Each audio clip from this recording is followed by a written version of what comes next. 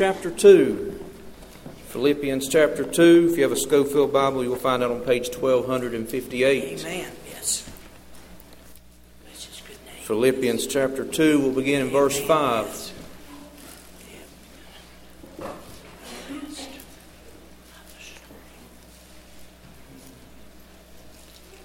Philippians chapter 2, verse 5.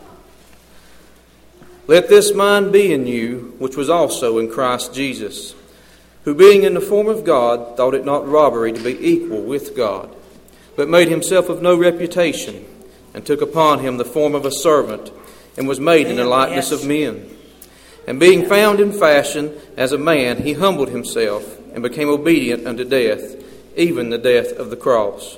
Wherefore God also hath highly exalted him, and given him a name which is above every name, that at the name of Jesus every knee should bow, of things in heaven, and things in earth, and things under the earth, and that every tongue should confess that Jesus Christ is Lord, to the glory of God the Father. Let's pray. Father, thank you, Lord, this morning for your goodness, your grace, and your mercy. Lord, thank you for the privilege we have to assemble together in your house. Lord, we thank you for your word this morning, Lord, and we just pray as it comes time for the preaching of our word, Lord, that you would anoint our pastor and help him, dear God, to deliver the message that, Lord, you've put in his heart, the message that you have for us. Lord, give us hearts and minds and ears to receive it. God, bless all that's done and said here this morning. Dear God, have your will and way in every heart and every life. Lord, if there's one lost and undone here this morning, Lord, we pray, Lord, they come to the saving knowledge of Jesus Christ this day. And we ask it all in Jesus' name. Amen. Amen. Be seated. Good to have you in the Lord's house this morning, all of those that are guests. Appreciate you being here so very, very much. 33 on the bus this morning. And I want you to be much in prayer about that, because one of the things we've got happening now with the bus, and that is it's getting very consistent. We've had a high day of 38, and but we are consistently now running over 30, consistently, week in, week out. And as we get, and we're just almost there of time constraints and just the ability to get it done on a Sunday morning in a reasonable time. We're almost there. And so you be much in prayer. I believe God's even now putting all that together. I really do. I'm just amazed and praise His holy name and how He does things. And so when He does and He's ready, He'll provide the bus and all those things to be took care of, and we'll give Him glory for it. Amen. But I believe He's doing that even right now. There are two things I absolutely hate. One is I hate being late to anything. Those that are close to me can contest to that. I might get there real early, but it's rare that I get anywhere late. But all this kills me. I hate to be watching a program or a ball game, and I've got it taped, and get to the end of the tape, and it's not finished. And I don't get to see the end. Oh, that just kills me. And but I find it also interesting that when we start talking about Christmas and Christmas holidays and those times that we celebrate, I fear that we rarely tell the whole story. Oh, we love the story of Christmas. I do. Children and adults, we get thrilled about, the star and the shepherds and the baby Savior, the baby Jesus, the Savior. We love all that. We see the shepherds kneeling and angels singing and cows mooing and stars shining.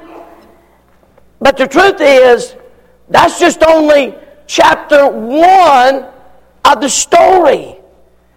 Every story has 3 parts: an introduction, a body, and a conclusion. And this morning, with the help of God, I want us to look at the rest of the story, because I believe we have allowed this world and the society around us. When you get chapter number 1, I'm not even sure we understand chapter 1 very well. Perhaps this morning I'll give you a view of Christmas you've never seen. And my prayer is that it finds a lodging place in our hearts. Chapter number 1 is this: a son in a cradle. Now the Apostle Paul, you say, well, how did you get this in chapter number 2 of Philippians? Understand this. Paul doesn't give us any details about his birth. He leaves that to Matthew and Luke. But Matthew and Luke look at the birth of Jesus from a historical view. But Paul looks at it from a theological view. As a matter of fact, he comes and tells us that as we look at Philippians chapter 2, we begin to see the Christmas story and the rest of the story that's going to be told. We find, as we think about this thought of the son in the cradle, first of all, we see a heavenly identity. Paul said, who being in the form of God, thought it not robbery to be equal with God. Paul states in that verse simply this, that Jesus Christ was God. Not just a great prophet, not a great preacher, not just a great teacher, not just a great man who died a martyr's death, according to Josephus. But he was, if you will, God himself. Now the reality is this. You don't have but two options to this thing. Either Jesus was God or he was not. Either Jesus was Lord or he was not. Either Jesus was divine or he was not. That's only two options that you have in this story. John said this in John 1:1, in the beginning was the Word, and the Word was with God, and the Word was God. Literally, God came in human flesh. My goodness, you say, man, why did he do that? Well, number one, Jesus was the only one that could feel what I needed and what you needed this morning. Number one, I didn't just need a Savior. I needed a sinless Savior. Not only God can feel that order, but I needed a man, because only a man can die for his sins. So I didn't just need a Savior. I didn't just need a man. I needed a God-man to come and take my place. And on that first Christmas morning, born in a manger, hallelujah, he was the God-man that day. And the only thing that separates us between all the other religions and cults in the world is this issue of who was Jesus. Who is he? How they answer it. And they attack the deity of Christ. Oh, don't miss this, the cradle that rocked. That baby is the cradle that rocked the world. Amen. Oh, you say, no, but preacher, I just don't believe that. I just can't see it. Well, there are some that struggle with this Trinity. God the Father, God the Son, and God the Holy Ghost. So, that mean I worship three gods? No. I worship just one God. You say, but he's manifested in three different persons. And it shouldn't alarm us. Everything around us as created in a Trinity. Space, when we think about space, we think about the height, the length, and the depth of it. When we think about time, we all occupy time, but we think about past, present, and future. When we think about man, we think about body, what you can see, soul, and spirit. We think the reality is all around us, God has displayed this fact. Space is three things, but yet just one space. Time is just one thing, time, but yet it's manifested in three places. We find man is I'm just one man, but I'm body, soul, and spirit. And so we realize this morning as Jesus came. Now, don't miss this. If Jesus Christ was not God, then Christmas may as well be a fable. Because that means Jesus is no more to us than Santa Claus. That's the reason why this world cannot really, truly, why we should not people get all bent out of shape over the crowd that says we're not going to mention Christmas. Why should they? They don't know Him. He's not their Savior. They don't celebrate Christmas. They celebrate a holiday. Hallelujah. Every born-again believer, everybody washing their blood-stained blood of Calvary, all to celebrate Christmas. Christ Christmas. Amen. Amen. Let the world have the holiday.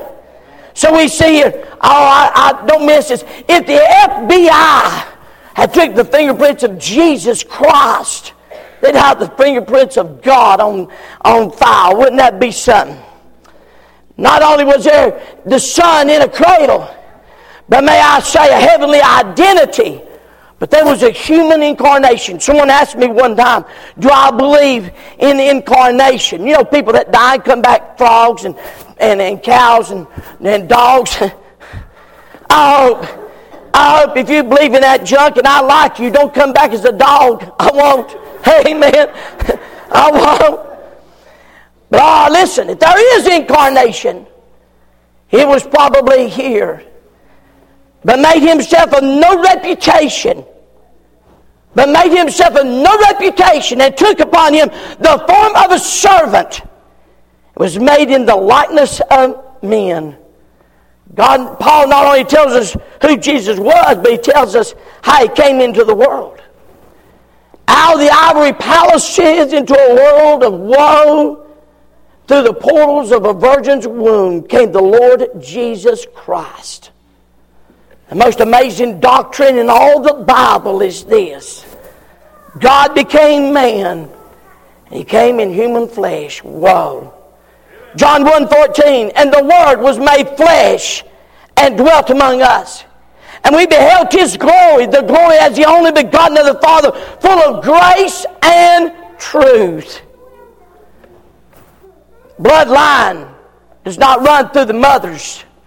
Bloodline runs through the fathers. And the blood of a sinful Adam did not run through the veins, but the blood of a sinless God flowed through His veins. My goodness. Breathing within the lungs of Jesus was the breath of God. Beating within the breast of Jesus was the heart of God. And breaking forth in the veins of Jesus was the blood of God. Jesus was God come in the flesh. A little girl in her bedroom one very stormy night, she's afraid of the thunder and the lightning. She began to cry. Mom came in and said, honey, you're not alone. You know God's in the room with you. And she started back out. Little girl started crying. And all of a sudden, she said, honey, I told you God's with you. She said, yeah, but Mom, I want somebody with skin on Him. I want to tell you who Jesus was, born in that first day, placed in a manger. I want you to know He was God with skin on Him. That's what it was. Hallelujah. But that's chapter number 1. And to be honest with you, some don't even understand that. Some don't recognize that. Lord helps me. I may bring a message next week or week after. Why even God allowed Him to come. But the truth of the matter is we don't understand that. Because we look at Christmas as so different from that. But to chapter number 1, He was a son in a cradle. Can I say this? Look this way. Look this way. If that's Christmas to you as a son in a cradle, you've done missed part 2 and part 3. You've got an incomplete story. You've got the first part, but you don't have the rest of it. And this morning, for every boy and girl here, how our children need to know the rest of the story. They don't know it. They think it's trees and Christmas and all this kind of stuff. And the reason they do, because that's what we make a priority over. Chapter 1, Son in a cradle. But chapter 2 is a Savior on a cross. If you're going to tell the full story, the whole story of Christmas, you can't leave Jesus in that cradle. Christmas is God giving His Son, and God gave His Son not only for show, but not for show, but to die. Thank God for the cradle, but hallelujah for the cross. Jesus wasn't simply born, He was born to die. Number one, He died a submissive death. Jesus had to die for us to be saved. But He didn't have to die. I heard a fellow the other week on the radio say this. And I'll be honest with you, I've said a few stupid things myself like this. God's obligated to come to you one time. You need to understand something. God ain't obligated to us whatsoever about nothing. God don't owe you nothing. He don't owe me nothing. Are you listening? God don't owe us nothing. And if we got justice, we've been held this morning. It's what we would be. Well, I know it's going to bust some of your bubble. You ain't done enough. Nobody's good enough to go to heaven. You go to heaven because of the blood of Christ, or you don't go. And so we find all of a sudden, Jesus is not obligated to save nobody. He'll save any of us. Oh, I want you to know, the Bible in Mark 15:31, likewise also the chief priests mocking and said among themselves were the scribes. And they made a statement, they didn't know how true it was. He saved others. Himself, He cannot save. Let me help you. Well, I got a hold of that one day and it blessed my heart. They stood and said, here's what they're saying. They're saying in a mocking, in a mocking fashion. They said, well, he said He saved us. He can't save Himself. But oh, no. The statement they made was prophetic. Because if He saves me, He cannot save Himself. You need to get this. If He saves me,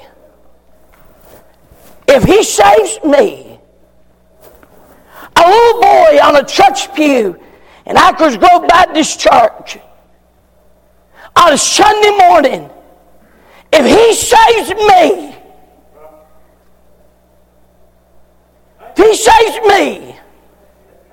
He cannot save Himself.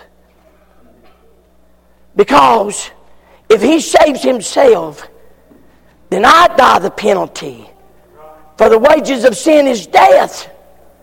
I pay the penalty. So the God of glory set aside His royal robe, set aside His everything He was, come robed in a body of flesh, lived and died and said, I can't save myself, but I can save you. Oh my goodness. For God so loved the world. Stop right there. For God so loved George and Darlene. For God so loved Elijah. For God so loved Dwayne Reese. For God so put your name there, that He gave His only begotten Son, that whosoever believeth in Him should not perish, but have everlasting life. God said, see, Jesus was God's proof that He loved this world. He didn't send out of obligation. He came out of obedience. Therefore doth my Father love me, because I laid down my life that I might take it again. No man taketh it from me. Nobody took the life of Jesus. No one. There wasn't a battle at the cross that morning. No doubt the crowd watched as thieves and murderers came, and they fought to the bitter end with the soldiers, and soldiers with all the brute force would have to slam them down on a cross and fasten them down to do their deed. But this one was a little different. When he got there and the cross was laid down, I believe he willingly laid down on the cross. Spread it. Someone said, how much does God love you? This much. I believe he willingly. I believe the soldiers are driving the nails said, something strange about this fellow. Something different about him. He would not taking nothing. He gave his life for us. Jesus didn't have to die. A chaplain was in a hospital ward speaking to soldiers who had been wounded in battle. He walked by one soldier and noticed his right arm was gone. And he looked at him and he said, son, you've lost an arm for a great cause. And the soldier smiled and replied, chaplain, you're wrong. I didn't lose this arm. I gave it. Oh, I love that. Jesus didn't die out of obligation. Jesus died out of obedience.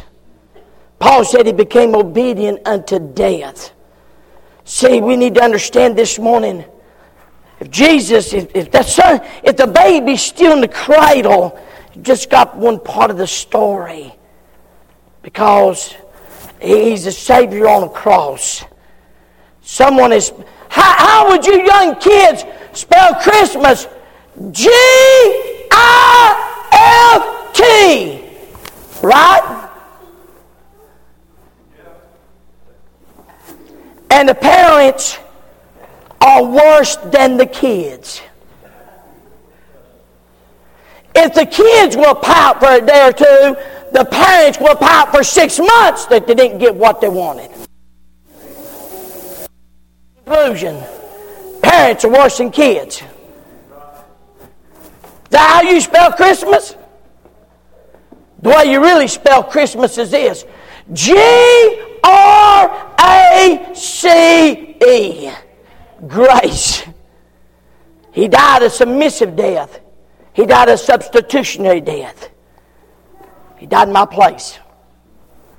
But God commended His love toward us in Romans 5:8. And that while we were yet sinners, Christ died for us.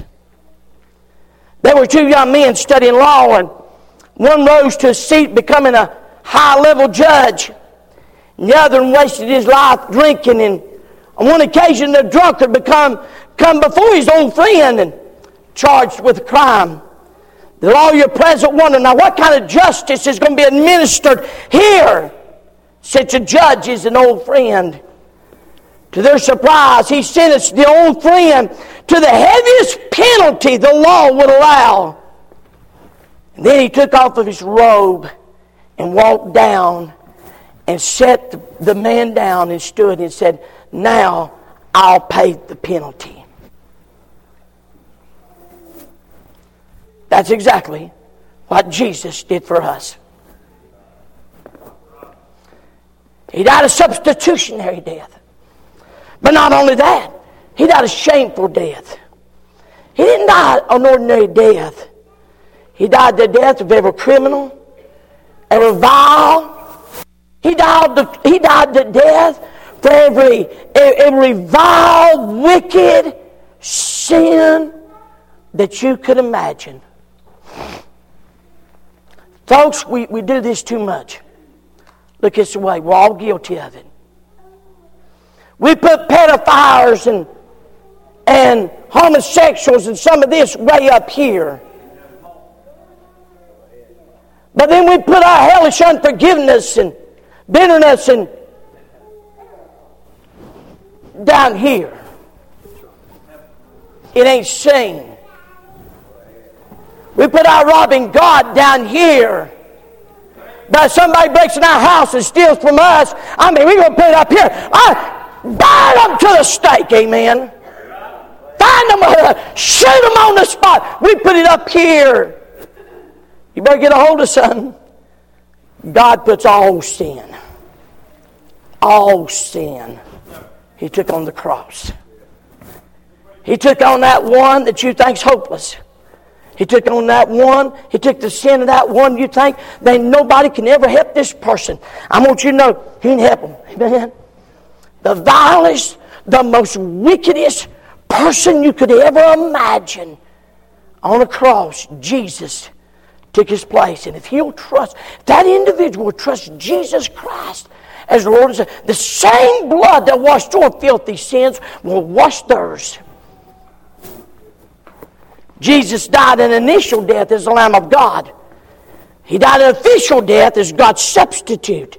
He died a judicial death in the judgment for others. He died a sacrificial death for that the unjust might allow us to get to God. He died a criminal's death, and even His own Father turned His back on Him. We see not only chapter 1, a son in a cradle, we see a Savior on a cross. But praise God, we can't leave Him on the cross. He didn't stay on the cross. Now I praise God for the cross. We sing about the cross. Hallelujah, and we should. We preach about the cross. But are you listening? Are you listening? He didn't stay. Chapter 3. The sovereign with a crown. If you want to tell the whole story of Christmas, you can't leave Jesus in the cradle, and you can't leave Jesus on the cross. But don't miss this. A cradle without a cross is useless, and a cross without a crown is senseless. Jesus, as Pilate wrote, was a king. He was a king who was born, a king who died, hallelujah, a king who will live and reign forever and ever. We have to understand this. Let's get Jesus this year out of that cradle. Let's move a step forward and see Him on the cross. But don't miss this. He didn't stop there either. He died. Don't kid yourself. He said it is finished, and He died. But can I help you? The great difference of what we believe and the world believes. I can take you to Muhammad's grave, dig up his casket, that sucker's still there. You can go find Buddha, dig him up, he's still there. You can go find Joseph Taz Russell, he's still there. All this crowd, this false cult is still there. You go to the tomb of Jesus, hallelujah, it's empty because He's not there. And the whole story of Christmas is this. He's a king, and the sovereign's going to reign with a crown. Amen. And something's going to happen. This morning, you just pay attention. We're going to acknowledge His lordship. And that every tongue. Now, folks, how many's every? All.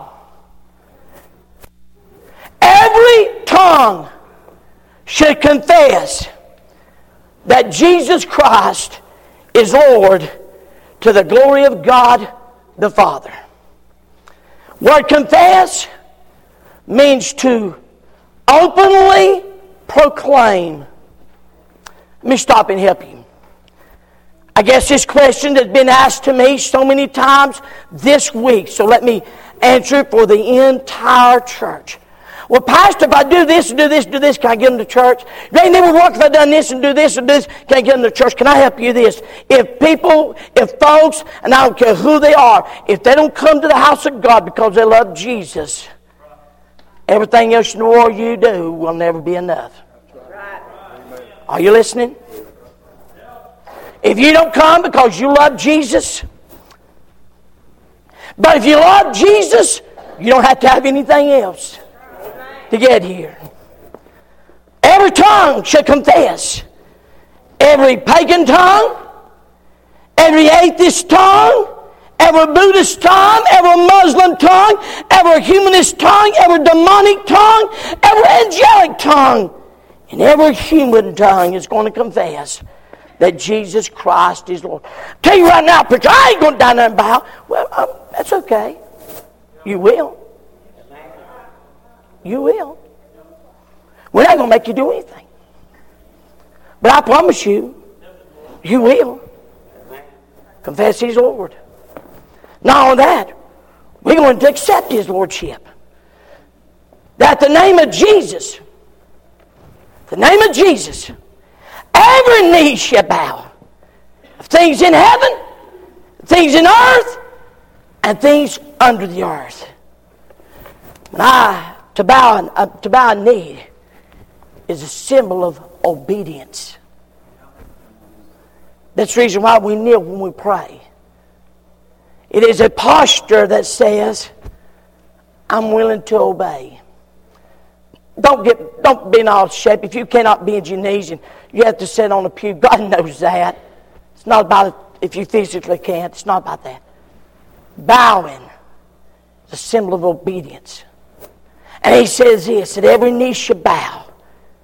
Now notice what He said. Things in heaven means all the angels will bow. Things in earth, they're going to bow. But I like this one, under the earth. Who's that? That day, the lake of fire, that whole crowd of devils and demons is going to bow to the Lordship of who Jesus is. Wow. My goodness. They're going to acclaim His Lordship. To love Jesus is to love God. To worship Jesus is to worship God. To dishonor Jesus is to dishonor God. To reject Jesus is to reject God. To ignore Jesus is to ignore God. The story of Christmas is this. It's a Son in a cradle. Hallelujah. It's a Savior dying on the cross. But it's a sovereign reigning with the crown. This morning, that's the story of Christmas. We've been telling chapter 1 long enough.